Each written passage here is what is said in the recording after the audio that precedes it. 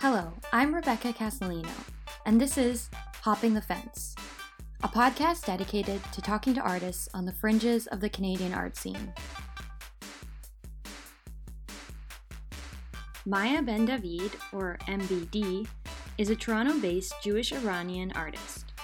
Working in video, installation, and performance, she creates worlds and characters that aid her ongoing exploration of anthropomorphism, cosplay, and performative personas.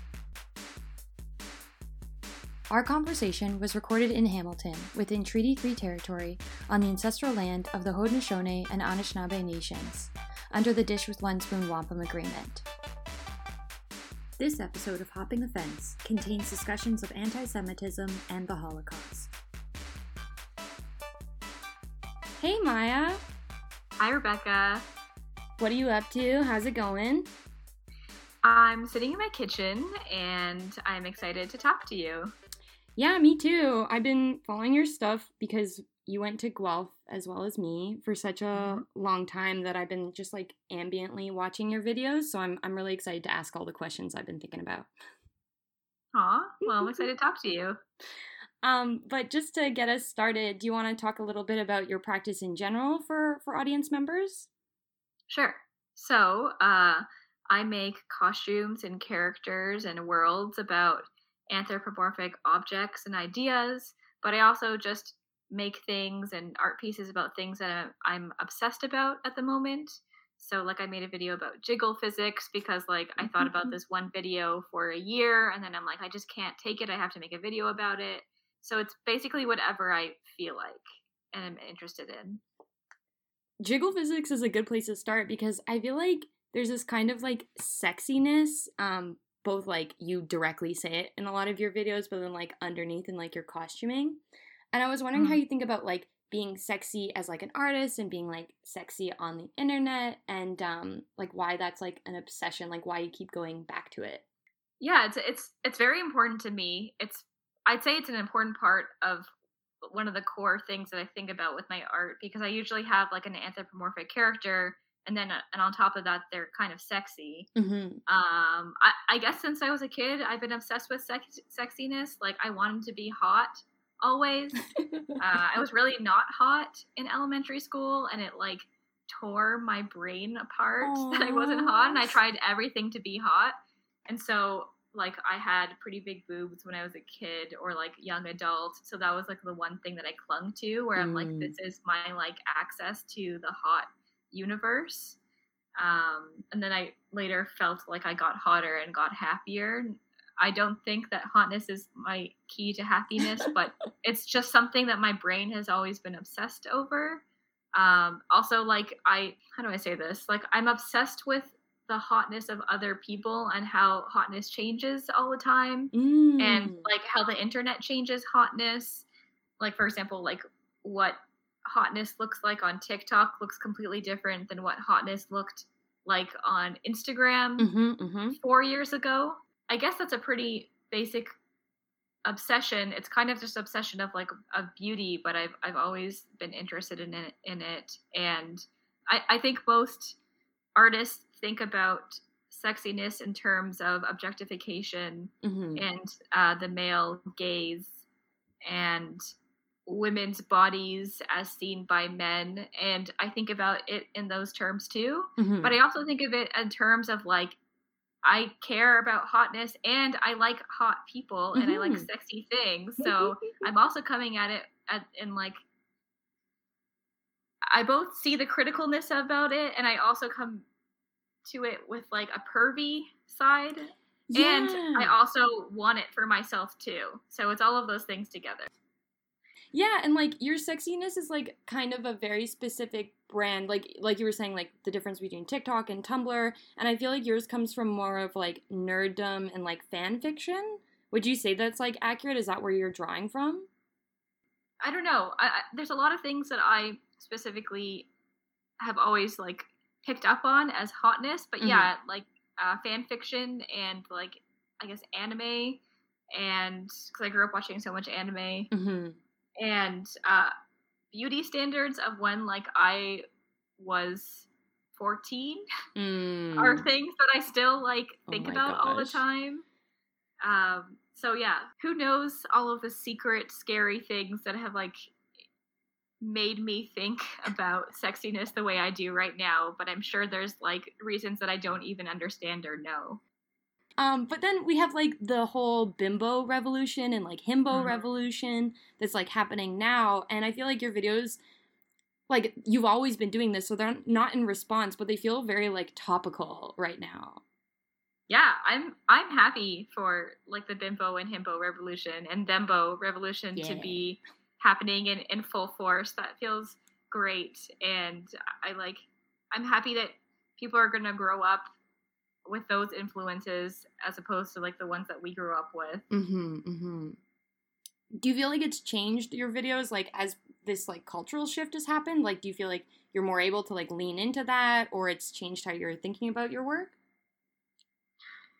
Um, I think maybe it's refined my humor. I think I've Mm. always loved pretending I was dumb as like a joke, but I don't mean like pretending like making fun of people who Yeah. don't understand things. I mean more like playing off of my own like alienish proclivities, I guess. Mm. Like things that I don't understand. I've always just like joked about them, and they've always been a joke, but people haven't been in on the joke, and they've just like laughed at me and not laughed with me. Yeah. Now I'm like, I I've seen how like people can frame themselves as bimbos, and their jokes can be molded and be seen like they're like have autonomy over their joke. Mm-hmm. Mm-hmm. And that's maybe like refined how I frame my humor with bimbos and himbos and stuff like that. For me, like, I think about you made this one video where you put like two salt lamps in your bra and like we're talking about your Mm-hmm. salt lamp breasts. And for me, that was just like such a reflection of the internet at that time. Like everyone into like wellness, but also like wanting to still be sexy. And it felt like very honest in that kind of way. So it's interesting to hear that like your humor has sharpened as like other people have kind of like gotten in on this. Yeah, I still very passionately believe that no matter what like subculture somebody is part of, they still want to feel attractive. And I think that like subcultures are such a big part of your practice. Like, do you want to talk a bit about the different subcultures that you draw from and like the references that you use in your videos? Yeah, I am always on Reddit because I think of myself and my boyfriend Ian thinks of me like this, where I'm like this plucky rat that carries like a rucksack on my back and carries like different like bags of all of my goods, and I go to each like Reddit subreddit, and I'm like peddling my wares to each of them, Oh being my like, maybe gosh. you'd be interested in this. Perhaps you would like to watch my airplane video. And mostly I get people that are like, what the fuck is this? I get downvotes, obviously, or I Yeah. get like, this is the wrong sub. I literally have gone onto so many subreddits, and I'm subscribed to all of them, so I see all of them all the time, so I get to see all of their updates and how they're evolving. I guess I'm obsessed with subcultures. I want to be part of all of them, and I wish I could have seen more of them when I was a kid. I was like, the internet wasn't as spectacular as it is right now, so I was only able to see some things, but every scary or strange thing that I saw from the internet has made me a better person, even if it was like very disturbing. Well, you recently posted that you got banned from the fine art Reddit, right? Yeah, I know. Yeah, I mean, okay, so I also am on Facebook groups because I'm trying to peddle my wares everywhere. Well, of course. So that way, like, if I ever became famous, people are like, oh, she worked really, really hard. Just so people know, I work really hard and it's very stressful. So I try to peddle my wares on the Facebook art groups, and I peddle my wares in, like, weird art group, and then there's another one called very weird art group, and then there's one called, like, very weird dark art group, and then there's, like, dreamcore art, and there's fairycore art, and there's, like, all of these different things. And I tried to post my things in there, and mostly people hate me. Oh my gosh. And also the subreddits that are about art also hate me, but sometimes I'll get people who appreciate me. It feels like when you're posting on Facebook, like that you're in character, and I think that's why I like it so much. Like even Thank you. you posted something recently like all curators curate me now before I'm discovered and become famous. Yeah, they really need to listen to that because they're going to miss out on something very good. But I feel like that's how all artists feel, and you're just like saying it, and it's just so funny. Thank you. Yeah, I mean, shouldn't we just be like bullying curators more? Yes. Yeah, that's what I think.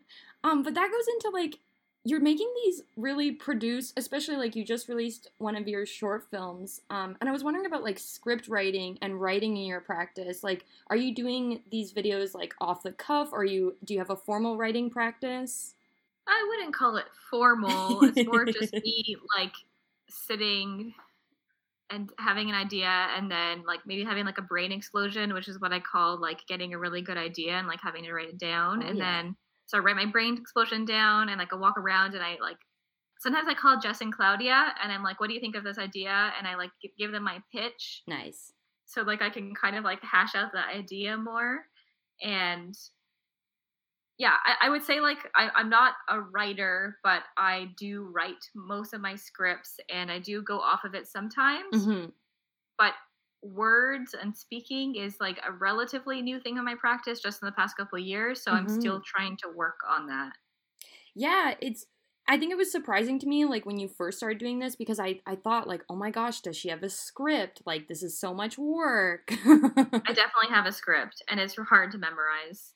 Yeah, geez, it's almost like you're making yourself into like an actor as well as a performance artist at this point. Yeah. I'm not a good actor, but my boyfriend Ian is a really good acting coach. So I'll ask him like secret tips about how to do it, and that's made me a little bit better. And is he also your vocal coach too? Hell yeah, he is. I remember you did the popcorn ceiling maiden performance at the Chinatown Center, and you were talking about like learning to sing. How long have you been learning to sing now, and like what does that look like, and what does your like practice feel like now? Well, I was taking formal lessons for a while. My singing teacher was really, really cool, and I liked it because it's kind of like an athletic sport. Like you have to stand in a really, really specific way, and like even if you're like not feeling well or you're not like using your body and your hands, your singing isn't going to be good. So I got to learn all of that stuff, which was really cool. I do sing in some of my videos now. I don't take formal lessons anymore because they're really expensive, but maybe when I become rich, I'll take them again. But yeah, I like it a lot because it's like a sport and I like learning new things and I want to do it more. But I'm not good at singing, just so we clarify that. I feel like the songs that you choose are also like I'm very into drag and performance, and like music is a big part of drag, at least for like me. And the songs that you choose are like very emotional and like very specific, and then you singing them like adds this other layer. What's like your relationship with music? Like I feel like the songs that you're choosing like have a lot of meaning to like you as well. I don't really like music that much, but I do. Yeah, I don't really like music. It's annoying to me, but I like narrative songs that like I'm like, oh, there's a story here, and like this will make the audience feel really like connected, and this makes me feel like this is my story.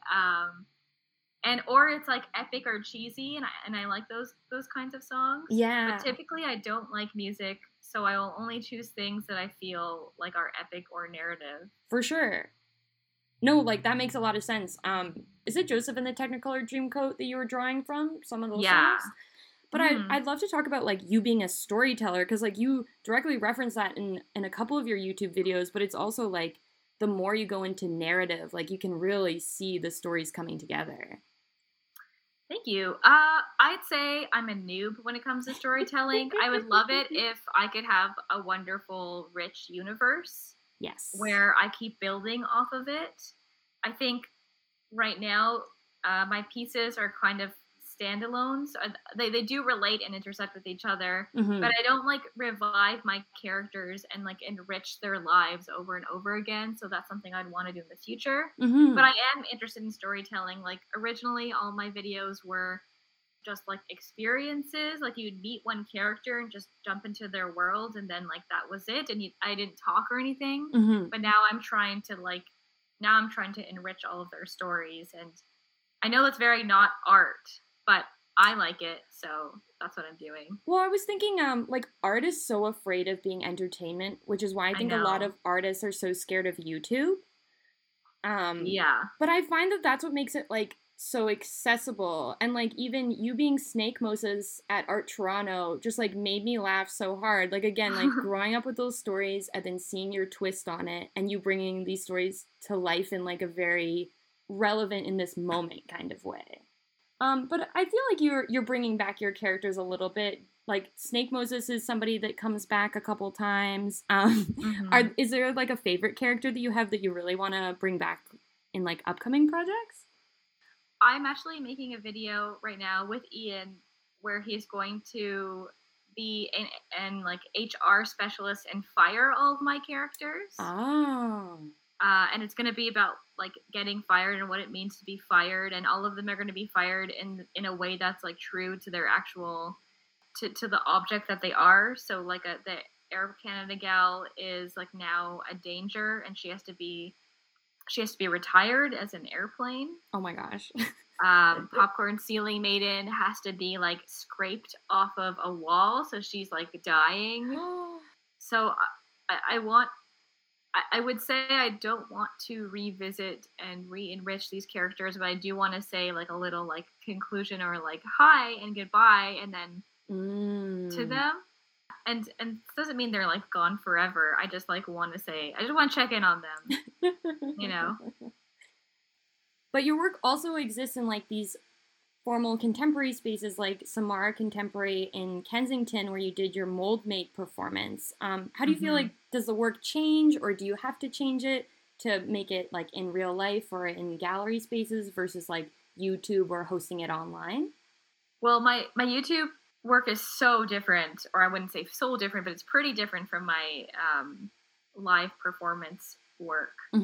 Because one's more like theater and one's more visual screen based. So like I'm like there's a lot of editing that is involved in my YouTube videos, but then performances I'll make more sets, and I haven't done a lot of live performances, but they'll be more like coordination and more like dance numbers or something like that. I'll be more aware of my visual, like my surrounding space, and I'll also like when you do a live performance, you like wait for the laughs and you wait for like the reactions, and you like pause and you look at the people there, and so you don't do that in a video, so the energy's a lot different. But I'd love to talk about your prop making. Like the Moldmade cave itself was like its own artwork, and now in all your videos I get to see your other amazing like 3D then like painted props. How do you approach all of these, and like what's like the thought that goes into all these props that you make? The thought goes in where I'm thinking of a scene, like I have a script and I'm thinking of a scene, and I want to show something, or I want to have like an interesting background or interact with something, and then I could just green screen something, but it might be more exciting if I were to make it, so I just like spend a couple of days obsessing over how to like make an ancient looking book or how to make like a gun. I made a gun for my Jiggle Physics video, and that was really fun. And I still have the gun in my house, and if I ever like someone ever breaks it, I'm gonna pull out my fake gun. And that makes me feel really like I don't know. It's fun to make all of these things because like they're only shown for like a millisecond in my videos, but I think it makes people feel.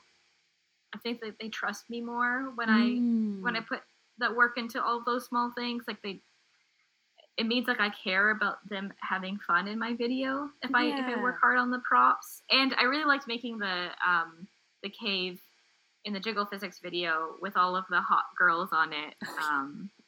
That was really fun. I feel like that brings us back to Air Canada Girl and like your Vor obsession. Yeah, I can talk about Vor. Do you want to explain Vor and like the Vor kind of lore? Oh my gosh, I hate myself. The Vor lore! The Vor lore that you dove into? Yeah, I honestly should do more Vor stuff.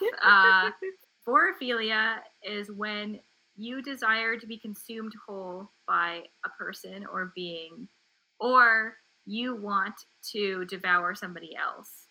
I love vor. I think it's a very cool subculture, and I'm happy that I live in a time where it is being realized on the internet. I follow a bunch of like really, really good vor Instagram accounts. Awesome. And Reddit's, obviously. Mm-hmm. And there's a lot of nuance to it that people don't understand. A lot of it can be like very romantic. It can also be like platonic. Like it's often seen as sexual, but it can also be like, oh, I love you so much. I want to like be inside of your stomach and be like consumed by you and like cuddled by your innards. Or like I just like I love you so much I want to like swallow you. And sometimes it's evil. And sometimes it's like you were mean to me, so I want to swallow you and then poo you and then you're shit. Oh my gosh. Yeah, I know. It's wild. It's so good. And it's not possible in real life because the whole part of vorophilia is that you're consumed whole. It's not cannibalism. It's like a magic thing that happens. And sometimes you just like the character just like lives happily in the stomach. Mm-hmm. And sometimes they like get eroded by stomach acids. So it's really up to the artist of what happens. But I've done a couple of different vor things for my art. Yeah, it reminds me of like Kirby eating people and then just like spitting them back out, like a very wholesome kind of vor moment there. Yeah, Noah, the whale devours Noah whole. Definitely. Lots of vor. But the humor that you use in your videos and in your practice in general is so specific, and like it really feels like that's your voice. If you want to speak to that and like your use of Jewish humor, I think that'd be really cool to hear your thoughts and feelings. Well, I try to be funny in my videos. I try to make some jokes, and mostly I do it by making like personas and having. So I guess I'm not like a stand-up comedian where I'm like cracking jokes. It's more like I put these like I make these unusual characters that have strange perspectives on things, or like they embody a certain trope and they keep pushing the trope to absurdity, and that becomes sometimes funny. And yeah, sometimes my humor is like Jewish humor. Lots of people would define Jewish humor differently. I would define it as kind of a dark humor. It's like self-reflective. It's like calling attention to like scary or strange things, and like normalizing it to an extent where like it's a bit uncomfortable. But people could probably give a different answer than I am, but that's maybe how I think of it. Like, for example, I grew up and my whole family talked about the Holocaust casually, always. Like my family likes to say like we grew up in like a Holocaust household because like it's just on our mind all the time. So like I wouldn't say we don't make Holocaust jokes as in like anti-Semitic people make Holocaust jokes, which are like gas chamber jokes or something. It's more like very intricate, specific jokes that like relate to my grandparents' experience in the Holocaust. And we just grew up talking about it so casually that it's just something we always talk about, and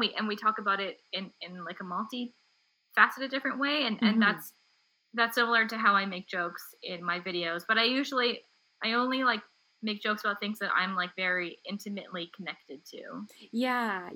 And like you're talking about intergenerational trauma in your latest short film, I think was a really good example of that. Like, and even Snake Girl, like being a snake in itself is kind of like, obviously in Catholic or Christian mythology, like a snake is bad.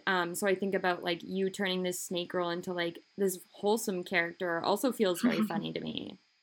Yeah. Also, in Nazi Germany, there were posters they put up that Nazi Party put up about where it's like a big muscular hand, like Nazi hand, and it's like strangling a snake, and the snake are like the Jewish people, and you know, it says something like you have to stamp out the rodents and the vermin. So like Jews are often compared to vermin. So that's a big connection to it too.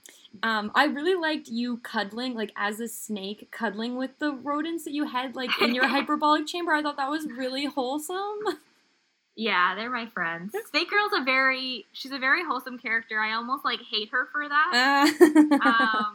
But I had to play like, because I wrote it like this, I had to be like the plucky protagonist character. I mean, I didn't have to be, but I wrote her to be like that. Yeah. And usually my characters are a lot weirder, but she was a straight edge, wholesome, for sure, sweetheart. Yeah.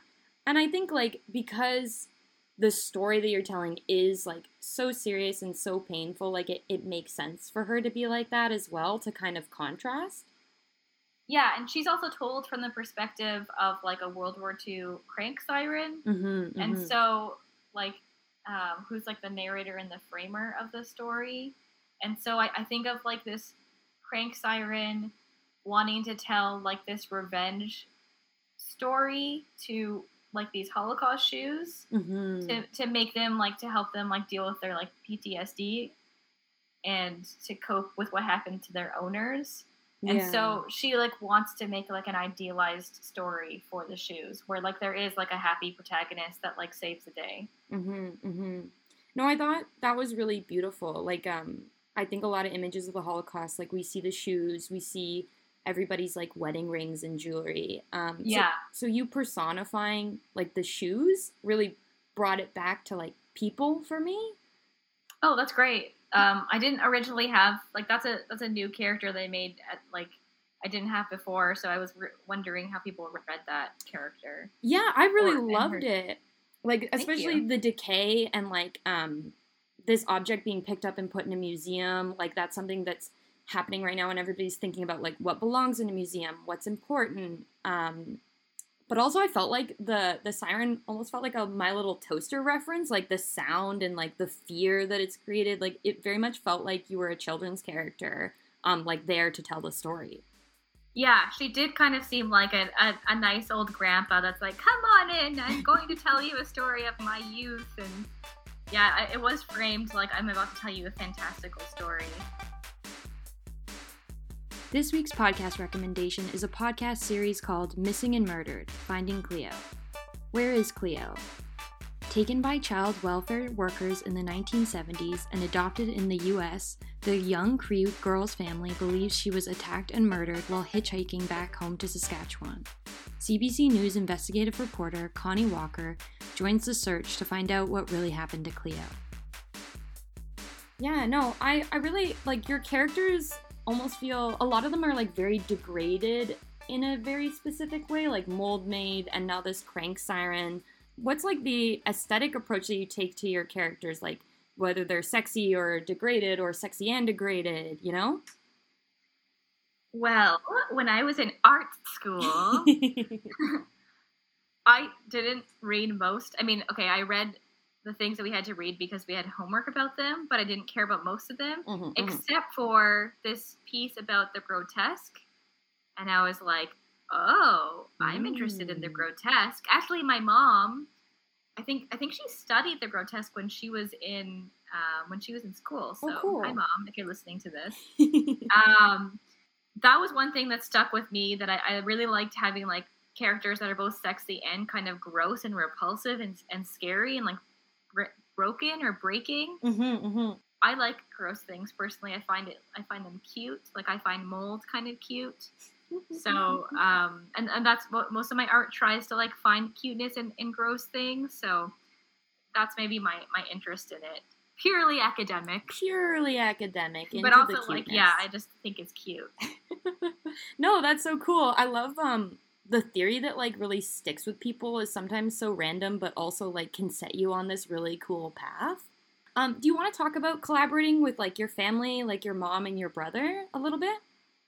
Yeah, I do. My mom is, in her own right, an extremely talented artist. She makes very grotesque and like strange and wonderful ceramic pieces. Amazing. That are something that I could never make. Like there's like scary, distorted creatures coming out of all of her pieces, and I like really want to do a show with her one time.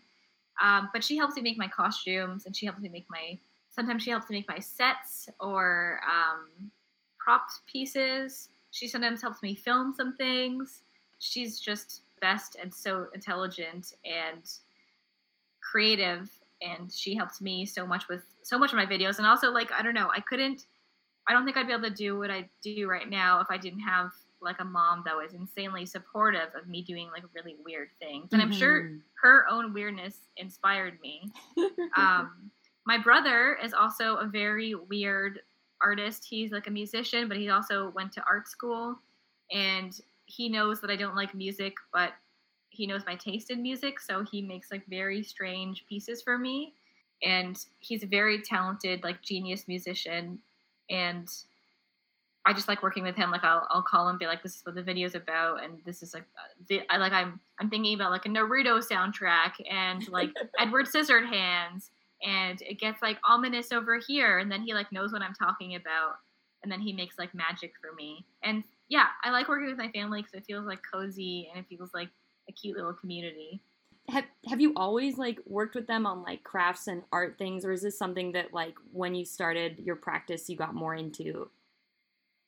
No, I mean, I did crafts with my mom all the time when I was a kid, and we made art stuff all the time. Cute. But I wouldn't say that like we were all working on art together through my teenhood or something like that. Like it's something when I was making art, I started making art like more seriously. I just started like talking on the phone with my mom more about everything. Mm-hmm. And we just got a lot closer, and she's just really smart, and she has really good opinions about art, so she would help me a lot. And my brother did too. My brother also, when I was in high school, like once gave me the best art idea, and I got a really good mark on it. And then I was curious, like your YouTube channel is something that you've recently like really dove into, and like this Patreon setup that you have to fund your art. Like I feel like you're, in my brain, you're like a very established artist human, and you should be like living off your art practice. But I understand that like videos are hard to make a living off of. Yeah, they really are. Thank you for saying that, though, by the way. Yeah, I don't know. I guess because like also you were somebody who had graduated while I was still in school, and like just watching from the outside, like it really felt like you had this community support, but like monetizing is so hard, and you need to pay for all the supplies to make all these props. Jeez. Yeah, I mean, I'm still like in deficit every time. Like I'm not like in money deficit, but like every time I make an art project, it's very expensive. And like I guess I talk to a lot of people now about this. So like I don't trust the art world to like protect me anymore, or I don't like have these fantastical dreams of like one day I'm going to become so big in the art world that I'm going to be able to like, you know, afford to live just on my art. Like I don't think that's possible for many video artists. Maybe it's true for like Ryan Trincarton. I don't know. Maybe not even. Like I just know I just like went into the art world, and I met all the people that I like was so inspired by, that I considered to be like famous artists, and all of them have other jobs. Yeah. So now I'm like desperately trying to get YouTube subscribers. You should all subscribe to me, please. And then I have Patreon, and I like my patrons. They're very nice, and I like doing that. And I make a little bit of money from Patreon, and then maybe one day I'll become famous and be able to pay rent with that money. Goals, honestly. Yeah, and I love like your sexy drawings, or like your commission drawings that you do through your Patreon. I feel like that's such a generous thing to do for people, to make them custom drawings. I like doing it. It's not even generous. Like first of all of my patrons, like I think I have like 5 people I make drawings for, because that's all I can like have the energy to do for every month. But like all of the requests are, first of all, like very generous. They kind of, each of them kind of say in their own way, like, well, I kind of want to make something that you would want to make. So they make requests that are like, they're often like careful. I'd say like most people are like, are you okay with drawing that? And I'm like, yes, I'm okay with drawing that. So everybody who requests drawings for me are very sweet, and I love hearing the strange requests. And it also gives me like a mental refresh of like, yeah, I'm not like making, this isn't like me trying to make content. I'm just giving somebody a gift, even though they are like paying for it every month. And I try really hard on them. Aw. No, I love that. And I think it's like a meaningful way also to like connect with your audience too. Like you're literally engaging with like their fantasies and their ideas. Yeah. And, like, I don't know, it's fun. You know I care about sexiness, so, like, I hella care what somebody wants me to make for a sexy drawing. For sure. Oh my gosh, the show that you were in at the Plum with Ian singing over top was, like, the sexiest, but also, like, creepiest thing that I've ever seen. That's funny. Like, your voice, or his voice ambiently going through the gallery was so funny. Like, just walking through and just hearing this little sing-song kind of children's thing, but also, like, the booty. What were the characters you were interacting with? I can't remember their names. Okay, they are Scrumfronts, and they are the cutest, sexiest little woodland creatures that ever existed. And yeah, Ian singing in it is, I don't know, he's a professional singer. By the way, I want to say Ian, who I'm referencing, is Ian Soder, and he's part of the collective Tough Guy Mountain. And, like, I referenced Jess Eisner before and Claudia Rick, and they're both really great artists, too. So everybody should check out all of their work. The Scrumfronts are an inside joke between us two, because they're like a creature that we've created, and we, like, keep, like, making it... I don't know, they're like a creature that follows us around in the house. They're, like, also me, they're also him. Oh like, my gosh. He's the diaper man, I'm the Scrumfront. We're, like, we change it up, like, unfortunately, the world has not seen how wonderful and sexy the Scrumfronts are, but they will one day. One day. Anybody who saw the Plum show, they understand now. Okay, I'm glad. And there was also that, I think it was a birthday present you made for him, where it was, like, within an egg. And I've just, I think about that a lot. Oh yeah, I made a video of how I made that. I'm gonna make that into, like, something, but I just have to figure out what. Oh my gosh. But yeah, it was an amazing birthday present, wasn't it? It was. Do you want to, like, describe how you made it, like, really quick? Because I just feel like it was very intensive, the way that you did it. Yeah. So basically, somebody is presented with, like, a large-ish ceramic egg. I don't know how to describe the scale, because I'm really bad at scale. Like, a pretty large, hefty 2 cups. Like, they're in your hand, and you're like, whoa, that's heavy. And it's spotted, so it's pretty. And then the person, well, Ian, unwrapped it, and then I gave him a hammer, and I'm like, you have to break it open. And, you know, there's always, like, this discomfort of, like, breaking art.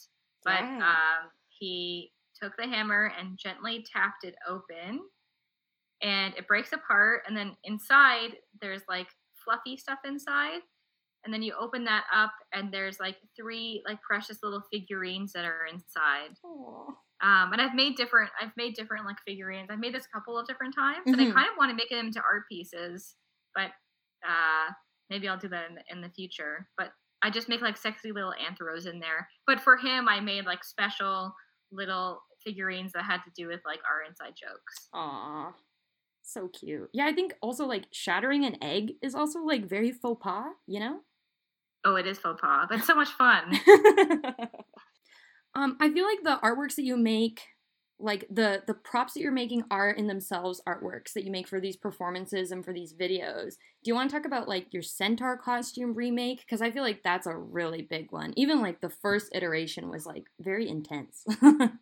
Yeah, it's my magnificent, terrible art piece that I will keep destroying and remaking for the rest of my life. 3 years ago, I made a centaur costume. So basically, it's like a body, a horse body that goes behind me, and the legs move. And I worked really freaking hard on it, and the legs did move, but very poorly. And I walked so slowly, and, like, I did a performance, and, like, I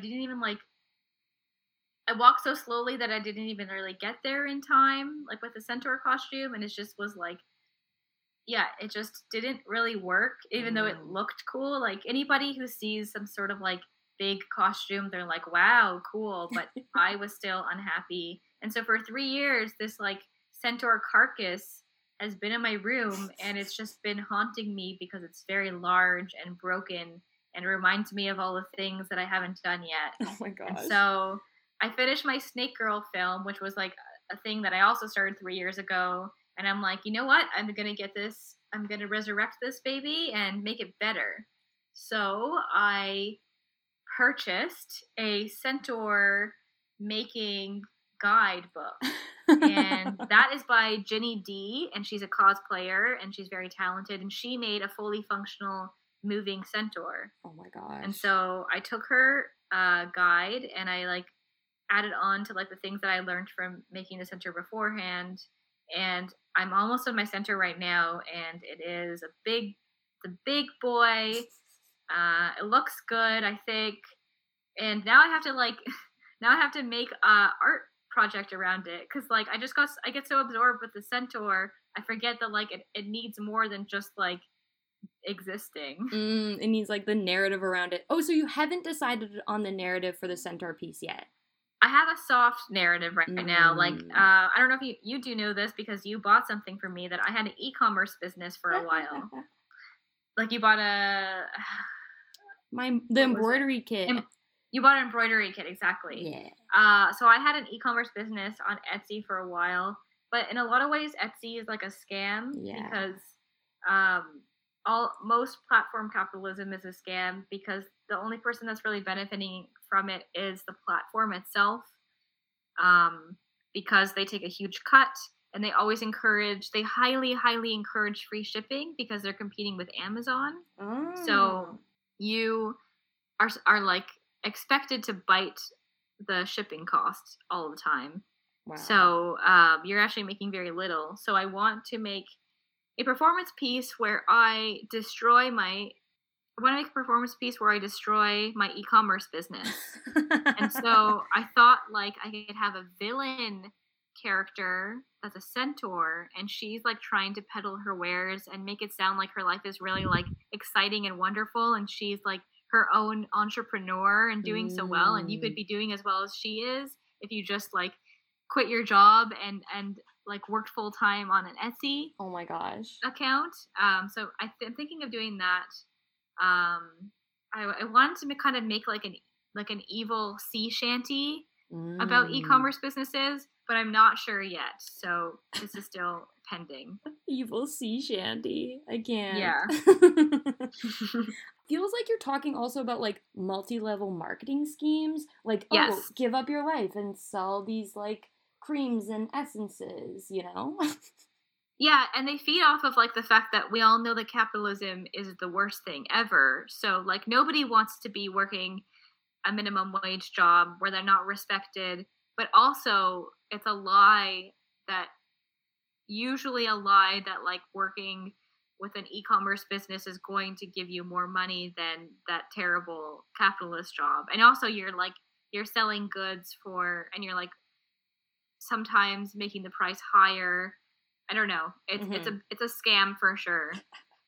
And it also feels like you're riffing on, like you said, and I really relate to this, like the art world isn't going to protect you.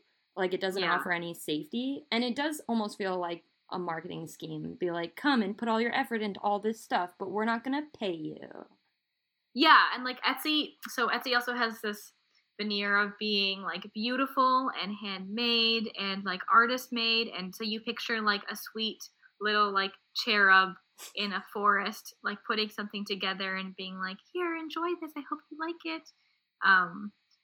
But there's a lot of TikToks where people are like, I woke up this morning and I had 300 purchases on my Etsy account, and like, so there's like this like American dream that's being sold right now, and I fell for it. Everybody here, I was scammed, you know, like Rebecca saw my business, so she knows. Well, you got an embroidery kit, which I'm happy for.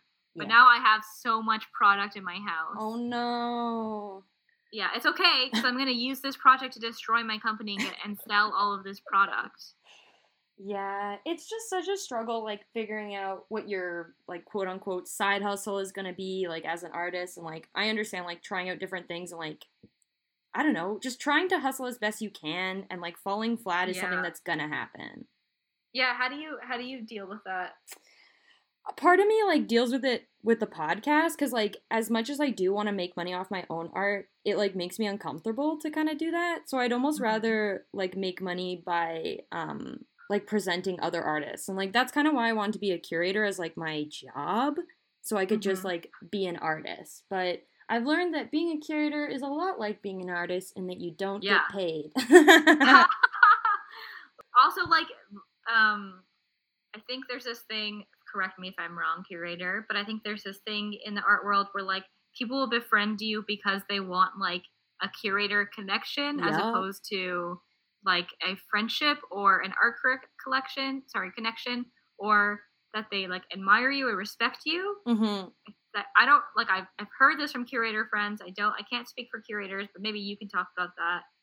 Yeah, I don't know. There's a weird imbalance, and I think, like, me as, like, an artist curator, because, like, even when I'm curating things, I'm, like, still an artist, so I definitely approach it differently, and, like, talking to other curators, they get, like, confused when I say I'm an artist curator, so it's definitely different, but, like, there's a weird power imbalance. Like, I really like those memes that go around of, like, comparing the artist and the curator, like, Kim Kardashian wore that, like, Met Gala thing where she's, like, a shadow, and then she's, like, beside someone else, and they're, like, the person in the full dress is, like, the artist, and then the shadow is, like, the curator, and I think that makes me laugh. Yeah.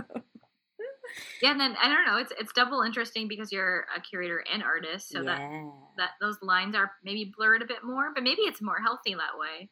I think so. Like, I think a curator who hasn't made any art isn't going to have as much sympathy about, like, failing and about, like, needing to change things, like, I don't know, when an artist comes up to me and is like, oh, can we do this? I'm like, yeah, we'll do it and we'll make it work. Versus, like, curator might be like, it's not in the budget, you know? Okay.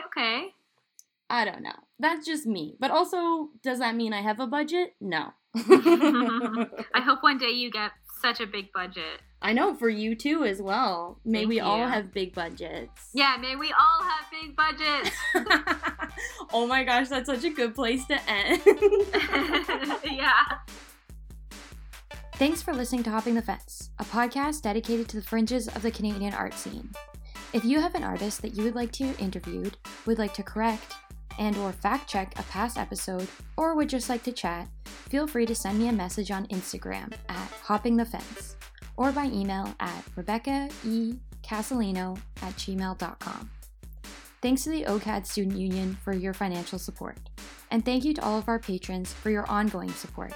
It truly does help me avoid burnout and keeps this podcast rolling. If you would like to support Hopping the Fence, please visit our Patreon to subscribe. Check out the show notes for more details. If you can't donate, no worries. Thanks for taking the time to listen. Audio editing for Hopping the Fence by Emily Reimer. Original artwork by Alex Gregory. And original music by Jessica Price Eisner. Thanks so much. Bye!